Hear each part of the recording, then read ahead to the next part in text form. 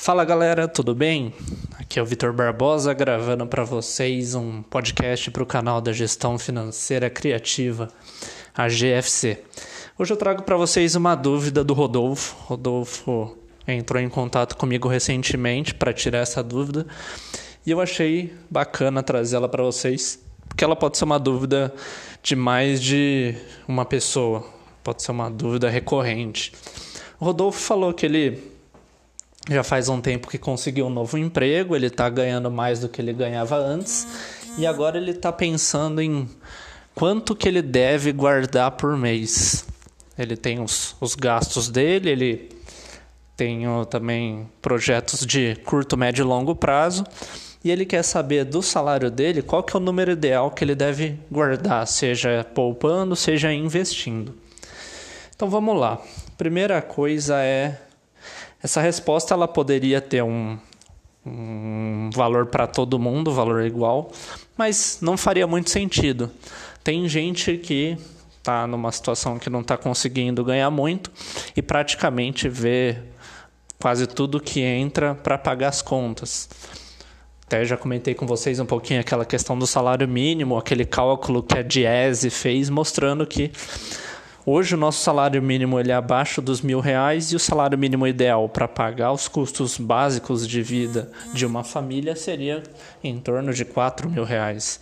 Então, às vezes a gente vê que de repente se eu falo 50%, 30% do valor que deva ser guardado, às vezes não consegue ser aplicado para todo mundo. Então a primeira coisa que eu conversei com o Rodolfo, sugiro para vocês também, é fazer um levantamento dos gastos necessários, dos gastos básicos do dia a dia. Então, gastos com moradia, gastos com transporte, gastos com alimentação, supermercado. Basicamente, esses são os gastos principais que as pessoas acabam tendo para as condições básicas, para a sobrevivência. Uma vez levantado isso, você já consegue ter uma proporção de quanto do seu salário vai embora. Então, veja se é 50%, se é 70%, se é 100%.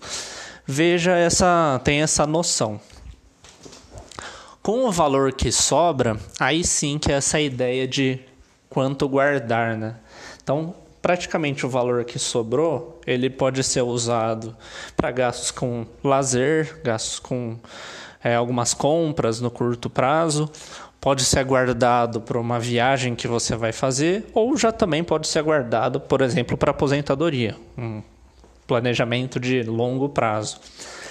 Então, qual que é a ideia? Vamos pensar como se fossem potinhos. Então, o primeiro potinho, na verdade o maior pote, a gente já viu que é aquele que é dos gastos básicos do mês, no nosso dia a dia.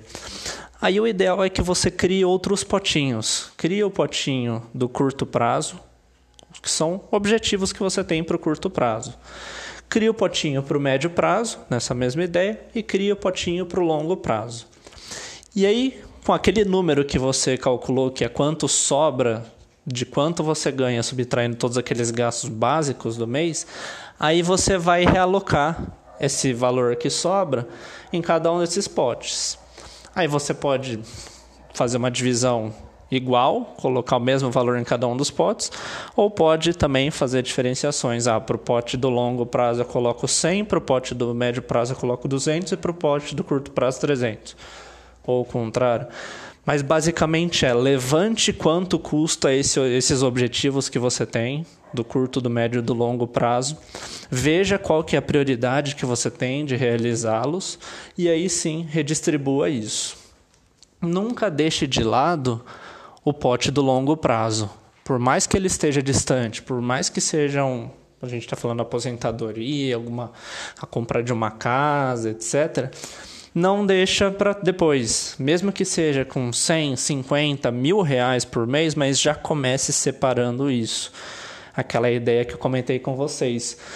A gente tem às vezes a sensação, por conta do nosso cérebro, por conta até dos estudos que a psicologia econômica trazem, a gente tem uma sensação que está muito distante.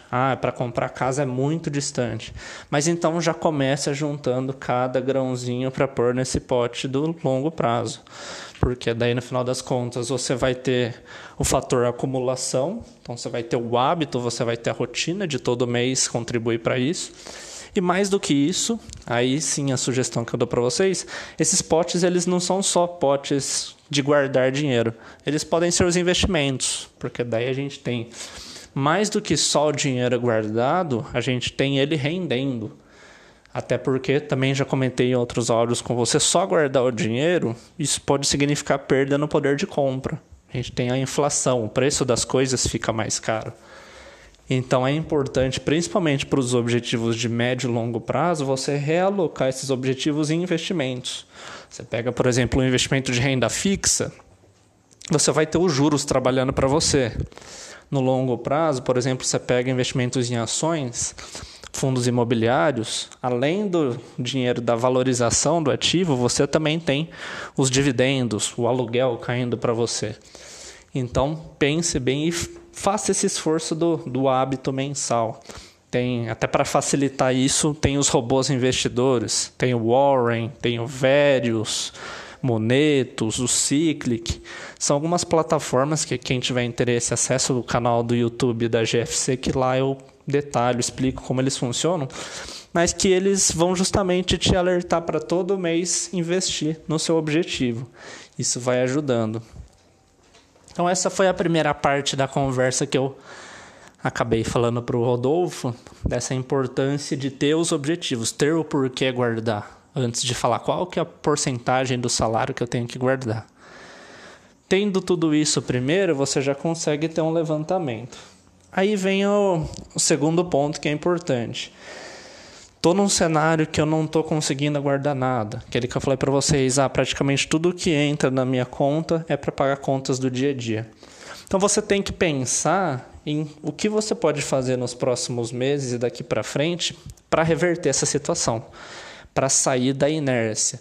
Então, eu não estou ficando no 0 a 0, será se eu consigo cortar algum gasto, cortar algum custo que eu tenho no dia a dia?